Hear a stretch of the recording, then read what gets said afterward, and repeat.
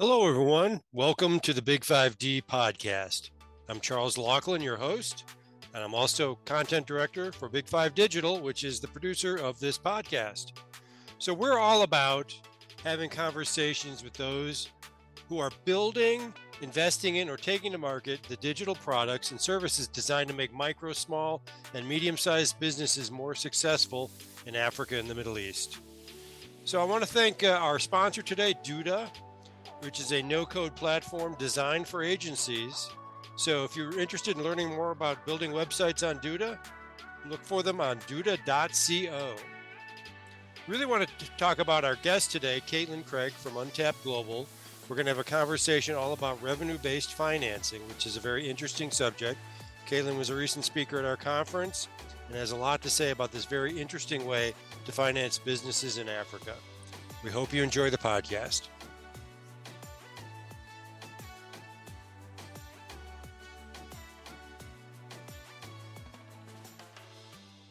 Hello, everyone, and welcome to the BIG5D Podcast. I'm joined today by Caitlin Craig, who is head of private capital markets at Untapped Global.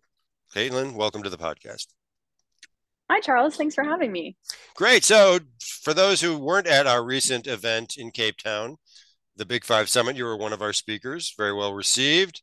I thought we'd kind of cover some of that ground because obviously, if you weren't at the event, you couldn't hear what you had to say and learn about Untapped. So why don't we just start there? Tell us, what is Untapped, what you do, and what sets you apart? Perfect. Yeah, I can dive right in. So Untapped is a global investment company. We are focused on emerging markets and really specifically Africa. And what we're trying to do is really reshape how profitable investing is done within the markets we operate. We really focus on high growth companies that are asset heavy, and we offer them a revenue-based financing investment model that allows us to track the health of the assets and the health of the business we finance through data. So a bit of a unique model that's different than traditional venture capital or financing in general, trying to address some of the problems that exist in the markets around previous investing models. Okay, so a couple things there. One Yeah, is, let's just make it easy and start with a few examples of the types of companies you already invest in and how it sort for of sure. exemplifies a likely recipient of your investment. Exactly. Yeah, I like to say there's lots of buzzwords in what we do, so it's best Let's cut explained through through. those. I like to cut through Yeah, those as quickly as possible. exactly. So we can cut through that through some examples. So the three key elements for us when it comes to investing is or financing is the companies we work with have to have productive assets. So those are assets that generate revenue. The assets have to be tech enabled, meaning that there's an element of them that is trackable, and that means that they produce data. Mhm. So we're able to see the health of the asset and the revenue they're generating and how often it's being used, and that helps us address and analyze the health of the asset and the business that's operating it.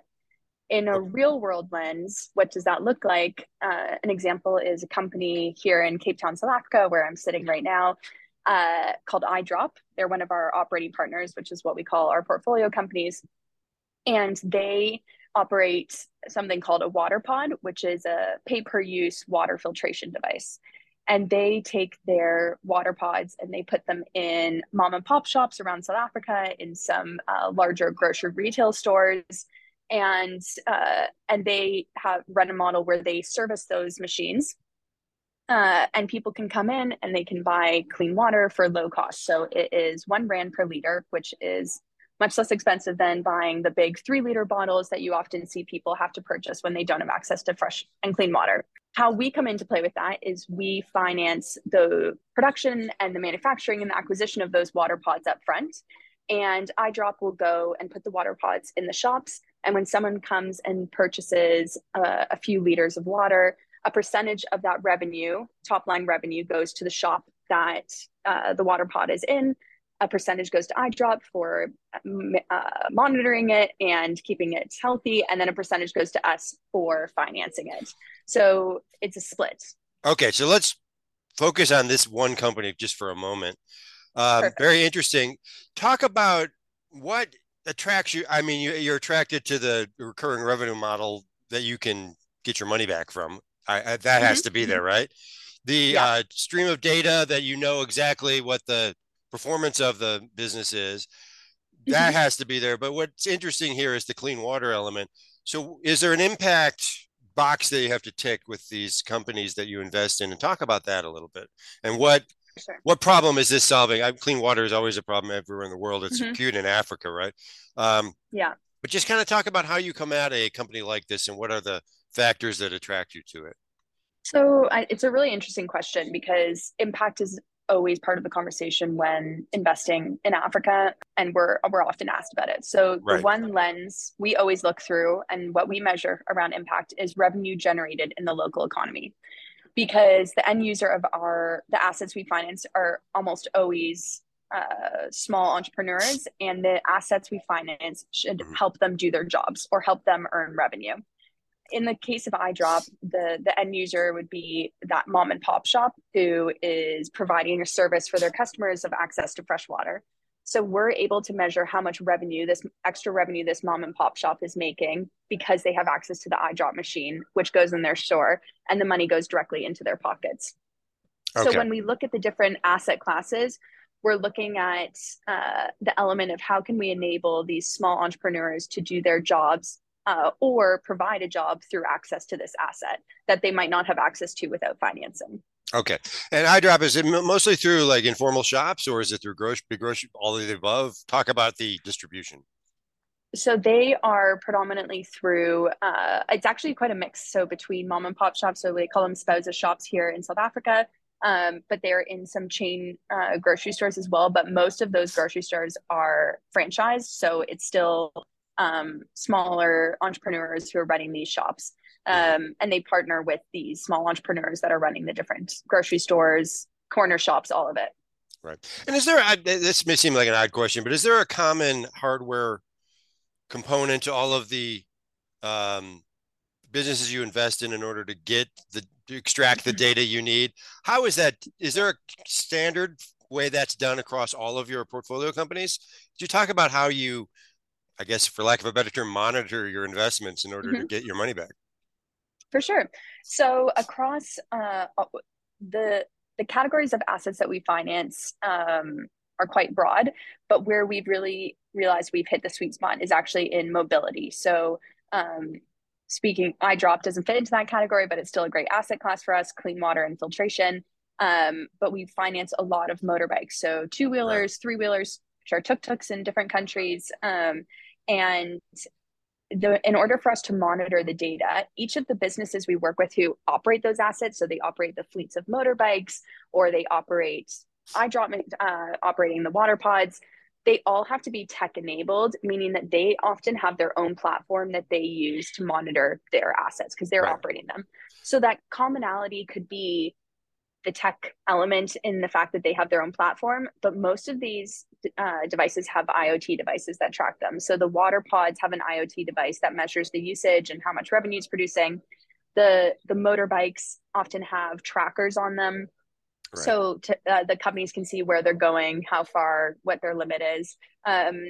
And those trackers, sometimes there's more than one on them. Sometimes they use, it might be an Uber Eats driver that's driving the motorbike that we're financing. And we can see where they're going because we can see the data coming from Uber.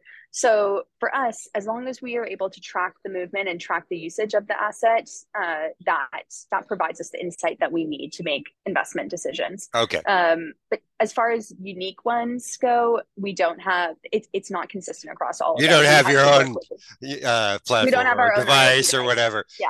I kind of assumed that. So one of the things you evaluate in a business is how sophisticated is their own tracking technology and how easily can you connect to it. Exactly. And that's a really big part of our due diligence process is, can we access the level of data quality that we need in order to scale investment with this business? Okay, that makes complete sense. Could you you mentioned mobility. That's interesting because there's a lot of mobility plays in Africa.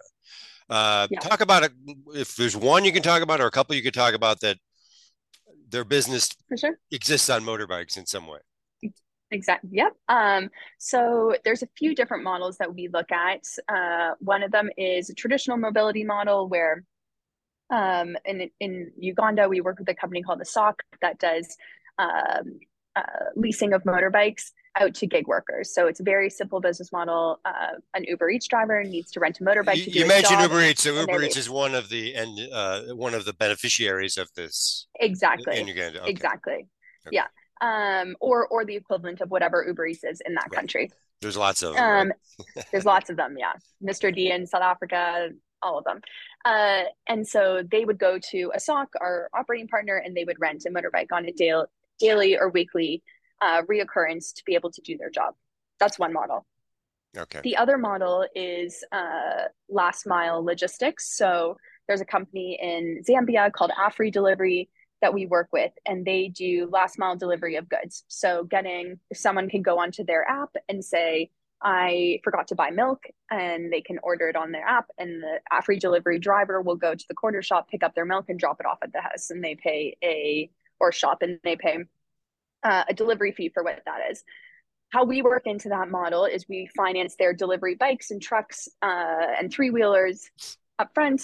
They put them in the hands of their delivery drivers. Deliveries are booked on the app. They go from point A to B to drop off the goods, and we share in that delivery fee. So for every delivery, there's a fee, and we take a percentage of that as our payback. Who's the owner of the bike? I'm sorry, in this scenario. In this scenario, so the owner of the bike is Afri Delivery on paper, but we own the right to the revenue stream that it produces over the agreed term time. So I just am curious. I've covered a company called Move in Nigeria, I believe, and yeah. that the idea there is help them own, in this case, the car, right? Yeah. Is that ever a component of what you do? And talk about the difference between those two approaches. Yeah. Yeah. So if we take it back at the end of our term time, we take a percentage of revenue that this asset is producing. Mm-hmm. At the end of the term time, which is the agreed time we're going to share in the revenue, the operating partner will own the asset. So that means that Afri Delivery will own the asset. iDrop will own our rights to the revenue on the water pod machines. A SOC will own it. In some cases, we work with companies like Move who run that lease to own model. So an example of that is Max in Nigeria, who we work with, and they are on a lease to own model. So the end entrepreneur owns the asset at the end. So the gig worker is basically paying it off. Okay. So it really depends for us operating partner to operating partner what their business model is. We would never ask them to change their business model. Some is lease to own, some of it is the different model. Do you have a preference, or is it very specific to the business? I mean, is one better than the other, I guess is what I'm asking. It's we don't have a preference on it. I think impact wise, some people prefer the lease to own model, which is great for an entrepreneur to have it at the end. It has more of an empowering sound to it, at least. You're giving them an asset at the end of it instead of just rights to a bike that they can use to make a buck, right? And it depends on the model. For Move's model, lease to own works. For Afri Delivery, it doesn't work because they're operating a delivery company. Right. And so the revenues wouldn't be sufficient to. Okay. And in Afri Delivery's model, they're paying drivers to do deliveries for them. Right. So it doesn't make sense for them for the drivers to own the assets financed through Afri Delivery. Yeah. Are there drivers who bring a bike with them, and so it's only a portion of their talk about that? I mean, in that particular business, is it 99% of them are using the leased bikes, or is it some different makeup within Afri Delivery? Yeah, I mean, how many bring their own bike and then that can bypass this whole thing? I don't know the exact number within other businesses. Afri Delivery owns all of their fleet. So it's a condition of being a driver, essentially. So a driver could have his own bike, but he couldn't bring it to Afri Delivery. Okay, got it. Yeah, exactly. But then in that case, they're paid a commission. There's two things. They're just paid a salary, or they're paid a commission, and it depends on which type of vehicle they're driving. So they need to drive the Afri Delivery vehicles. Okay, and they're not like line item charged for the leasing of the bike, or is it just kind of baked into the cake, so to speak? Yeah, So the end user of the asset isn't charged at all the lease fee. It's after delivery that's Okay, paying the just financing costs. clarifying that for my understanding. Yeah. Okay, perfect. Yep. Let's talk about where this goes, because what's interesting, I mean, there's lots of different business models you can imagine where there's an asset that is tied to the revenue generation. Where are you looking going forward?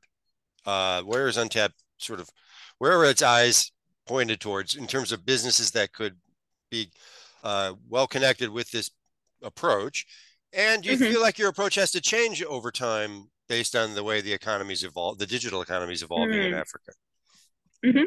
So within the context of who we're targeting to finance, we will probably narrow in a bit more around logistics and mobility Okay. because we realize that's the best fit for our model. There's a few others, point of sale devices, so credit card machines fit our model quite well as well. But mobility is what targets, and in mobility alone, if we're just looking at motorbikes, that's a $9 billion industry within Africa. Okay. So there's a lot of opportunity for people How purchasing much new of that are bikes. you investing in now? That 9 billion, you just barely scratched the surface of that, right? We barely have scratched the surface of it, and Uh-huh. and to that frame, we've only been operating this model for just over 2 years now. Okay. So it's really been testing out the model. How does it work? Which asset classes does it work with?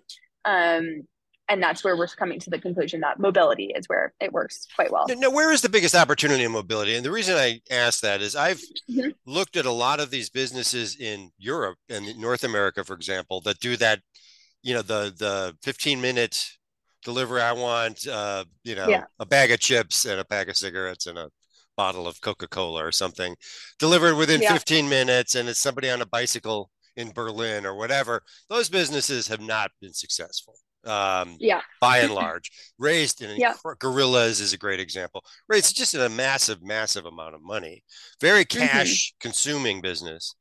So where are the sort of pitfalls? Where are there shaky business models around mobility that you're trying to make sure you don't get caught up in? Yeah. And where do you think are the sustainable, in any way you want to consider that term, sustainable business models around mobility in Africa? Where is the need Mm-hmm. greatest? Where is this greatest strength of business model? Yeah. So I would say the biggest difference between the European mobility market and the African mobility market is what problem they're solving. Right. In Europe, they're solving that convenience issue. It's not a Um, problem. It's not a problem. it's not as much a It's problem. a You need, can maybe probably it's a perceived need, perhaps, but it's not a exactly problem. It's not literally a problem. exactly. And within Africa, in these large African cities, they're solving infrastructure issues. So getting something from A to B is not easy Right. in across the continent, and it also is very expensive. So there's a huge gap in the market for solving that problem and a huge opportunity. Where we see that opportunity is it's in the short and medium term, it'll be these motorbikes, three wheelers, and trucks that are getting things from A to B. And the models of the gig worker economy is going to continue to grow because people will need to go on their phone and say, I need to have this bag of concrete that I need delivered to my house because I'm a contractor who forgot to buy, I'm missing one bag of concrete and they need it delivered. And it's going to take them way too long to get to the store because of all the traffic, potholes in the roads, all of it. Instead, I'd rather just have someone deliver it to me. So there's definitely that level of it where the infrastructure is being supported through this mobility economy. And that's a big opportunity for us. That exists in almost every large African city and in the smaller ones as well. So there's this constant need for more motorbikes and more three wheelers and more small trucks to get things from A to B that need financing to get there because the traditional financing models don't work for these businesses. VCs at the moment are looking for tech businesses. They want asset light. And these businesses that are building these fleets and this logistics are very asset heavy. So it doesn't work well for traditional VC. Right. If you're looking at banking, these banks are often taking 6, 8, 10 months to service these fleet operators, which means their timing is way too long. And it also doesn't work and they miss their opportunity to close a big deal. So we're really trying to solve that financing problem for these big mobility operators and logistics operators to help them get access to capital in a way that works for them and works for us on a return. Okay, so how do you approach equity in the business? Because it feels like you're providing funding and then getting paid back through the asset. What is your equity position in most of your? Talk about how you approach equity. Yeah. So we don't traditionally take equity in the businesses because we're doing this revenue-based financing. We're paid Right, back through the revenue they produce. It's more of a debt model than anything else. right. Some of our businesses we have an equity share in, but that's much more strategic on our side because they might be scaling to multiple markets and it'd be great for us to be an equity partner. But also we have a lot of insight into these businesses through their data that we can see how well they're growing and how they're doing. And it makes sense to do an equity investment. Okay, so a business that has scale potential, that has exceptionally sophisticated data streams that you can analyze. Are you able to give me a couple examples of equity positions you have? Names of companies? I can't at the moment. I don't know what Okay. I'm allowed to say at the Okay, moment, well, but we'll what I skip can that. say, But oh, go ahead. Go ahead. I'm sorry. yeah, what I can say is that it's not a long-term strategy for us as far as smart asset financing goes to have an equity share in it. It might be something a separate fund that You're not sets up pivoting eventually. to become an equity VC or anything like that. Okay. No, Yeah, in the yeah. future we might set up an equity fund, but that's right now we're focusing on the revenue-based financing model. Okay. What do you think? Now, at our conference, Zach George, who spoke, who Mm-hmm. launched Africa, different company, I think everyone knows who he is. Um, Kind of talked up revenue-based financing a little bit in his remarks. Interesting. Wasn't super specific about his involvement, if any, if at all, with it. But what do you think is the future of that model in Africa? Because everyone talks about venture funding in Africa. This Yeah. is, I don't want to use the word outlier, but it's not what Mm-hmm. everyone's doing. Let's just say that. No. What do you think the future of it is? Will there be more uh, of this type of funding? I know it seems like a very specific set of criteria that it makes sense for. Could you Mm-hmm. see others coming in and doing it in a different way? Do you think it'll be a bigger piece of the funding pie in the future, or not, and For why? sure. No, for sure. We are banking on it that it will be. Mhm. We think it's a great solution for the emerging markets because of a lot of the reasons I was previously talking about. Um, we look at it through the lens of as something that can solve a lot of financing issues on the continent. I'm not sure what Zach George said, but I'm excited that he's I don't speaking about remember revenue-based exactly. I just financing. remember he said, Yeah, "I think there's some potential there." Basically, yeah. Okay, great. yeah, That's good to hear that some other yeah. people are speaking the same language as us. Hmm. Um, but what we're hoping for is that more funds across emerging markets, across Africa, but then expanding outside of it, are interested in revenue-based financing and interested in smart asset financing. So this tech-enabled approach to it, Hmm. and that this tech platform that we're building that allows us to track the data could then become a solution for other funds who are looking to So you think provide you could become revenue-based a white financing. label of sorts to other funds? Exactly. And Okay. because we have access to this global capital, bigger institutions, family offices who are channeling money through us, our goal is that eventually we can help channel that money out to other funds that are offering revenue-based financing for smart assets. And they use our capital as a way to make it Okay, happen. that's interesting. So you say emerging markets primarily in Africa, if I heard you correctly. Um, Mm-hmm. so talk about outside of Africa. Are your ambitions Yeah. expansive outside of Africa? Yes, definitely. So at the moment, we're also in Mexico. We have two partners in Mexico. And that's a market that we think we can grow a lot in Latin America. There's a lot of need in Hmm. mobility itself. Um, and then looking at Southeast Asia as well. So Right. Indonesia would be a great market for us. We think there's a lot of opportunity there, but we aren't specialists in those markets. And so our goal is to find the partners and potentially funds who are specialists in those markets to source those businesses, become our partners, and use our technology to help So lower that risk of the investments. it's almost like a partnership model outside of Africa, which you anticipate. Exactly. Okay. Yeah, All right. All right. exactly. Okay. Well, I think we're at about time. That's probably a good spot to end it at. Caitlin, it's been a pleasure. Yeah.